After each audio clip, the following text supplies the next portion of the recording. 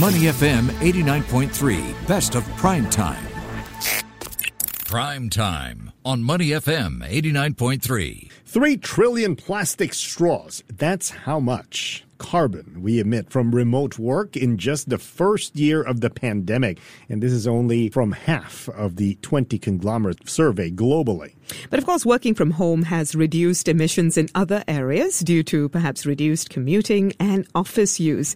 Yet as companies move towards hybrid work, emissions are only set to increase. Offices are now seeing operations at full capacity with only half of the team present, while the other half are booting up computers and blasting the AC at home, and with few to no energy-saving features. So how can businesses, the public, or even the private residential building owners can do something about this? Or can we even do something about it? Well, we'll find out. Kenny Chai, the founder and CEO of Beblu, is joining us. Beblu is a Singapore-based AI property development company that is helping some of the older commercial real estates in Singapore repurpose their existing building. Good afternoon, Kenny. Kenny, well, we've heard about how remote work is, well, good for the environment in some parts of it. The same can't be said about hybrid work, though. Why is that so? Why does hybrid work increase our carbon footprint? I would say that the reason for the hybrid working that increases carbon footprint is because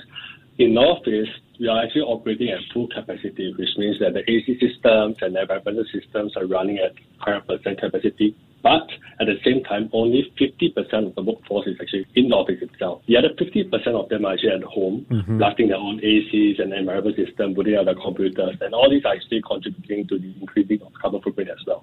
So the fact that they are actually shrinking their carbon footprint by not traveling to the workplace doesn't help in terms of offsetting, I would say that because especially in Singapore, where we are, such a land-constrained space, most of the office workers actually they're taking public transportation, and public transportation itself is actually an energy-saving solution.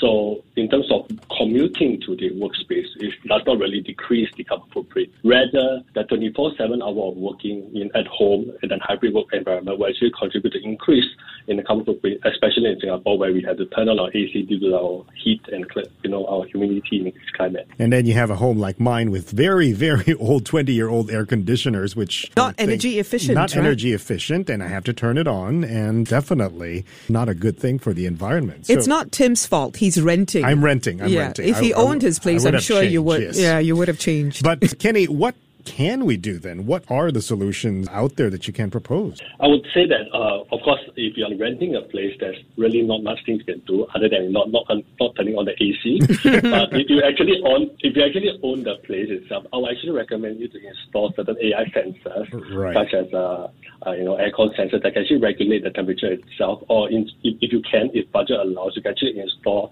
the newer models of AC systems, which actually will turn temperatures to a more suitable 25 to 26 degrees.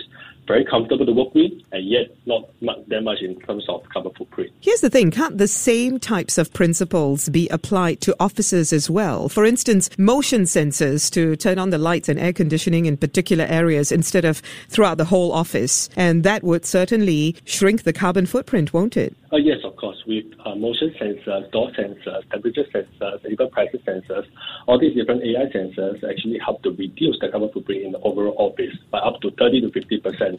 This is because the sensors itself will actually detect the presence of people in the room and will adjust accordingly what kind of climate it has to be to actually suit the working environment.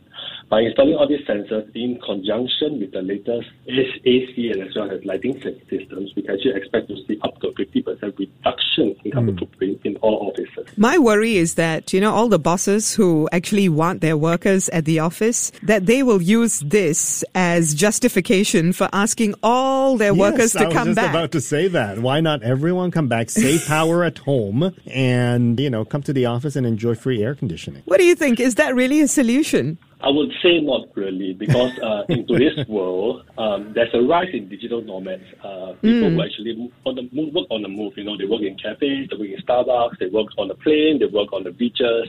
And actually, as we go to a more higher, I would say, knowledge-based economy, where people, in terms of their skill set, is actually more complex, we can actually expect to see more workers actually turning against this trend They will prefer to work in an environment which is to their own liking rather than be confined in an office workspace. And I think this is a trend that all bosses should bear in mind, because if you want to retain the best talent, grow your company, you have to take in mind that they might not want to work in such a confined environment. Before we talk about more solutions, Kenny, technological solutions that could help keep offices as well as homes greener, I just wonder what it would be like if all of us chose to work from home or work from anywhere. Would the net impact be less severe or more severe on the environment? In fact, I would say that you will definitely help. I would say that in fact you will actually help the environment more, because when offices and working environments actually cut down on the office operating times, you can actually see a reduction in carbon footprint. As you know, that most personal people, in terms of their own spaces or in terms of their own environment, actually consume much less emissions compared to a corporate environment. Corporations are always accounting for up to 70% of all carbon footprints being produced in worldwide. And if we can actually move the trend towards hybrid working in full force, we can actually see that this will actually start to decrease the overall environmental effect, what we actually have right now in Singapore as well. So your AI solutions, right, can they also be applied to homes, and also give us the extent to which they can be applied to offices? Yes, of course. For our AI solutions, we actually the consumers can actually contact us, actually help us. We can actually retrofit it for them on a cost basis, and we can actually let them have the impact of having the sensors regulate their environment as well as the smart controls to actually let them to control all different aspects of their IoT devices in their house. And this will actually improve their user experience as well as lower their overall carbon footprint. How much will all of this cost, though? Because I can imagine you would also have to make the business case for this to corporations and to building owners. Yeah, the cost itself, we actually done our own research, and we found that most of the buildings in Singapore, if you exclude the new buildings, most of the buildings in Singapore are actually aging buildings. They are quite old, about 10 years and above, and they are actually due for retrofit anyway.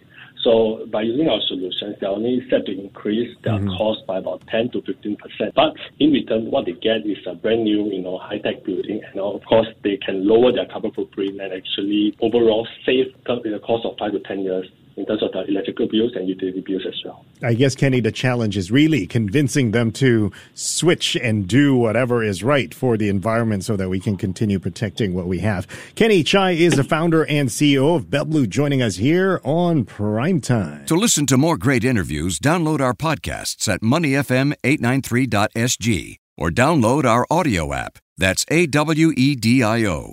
Available on Google Play or the App Store.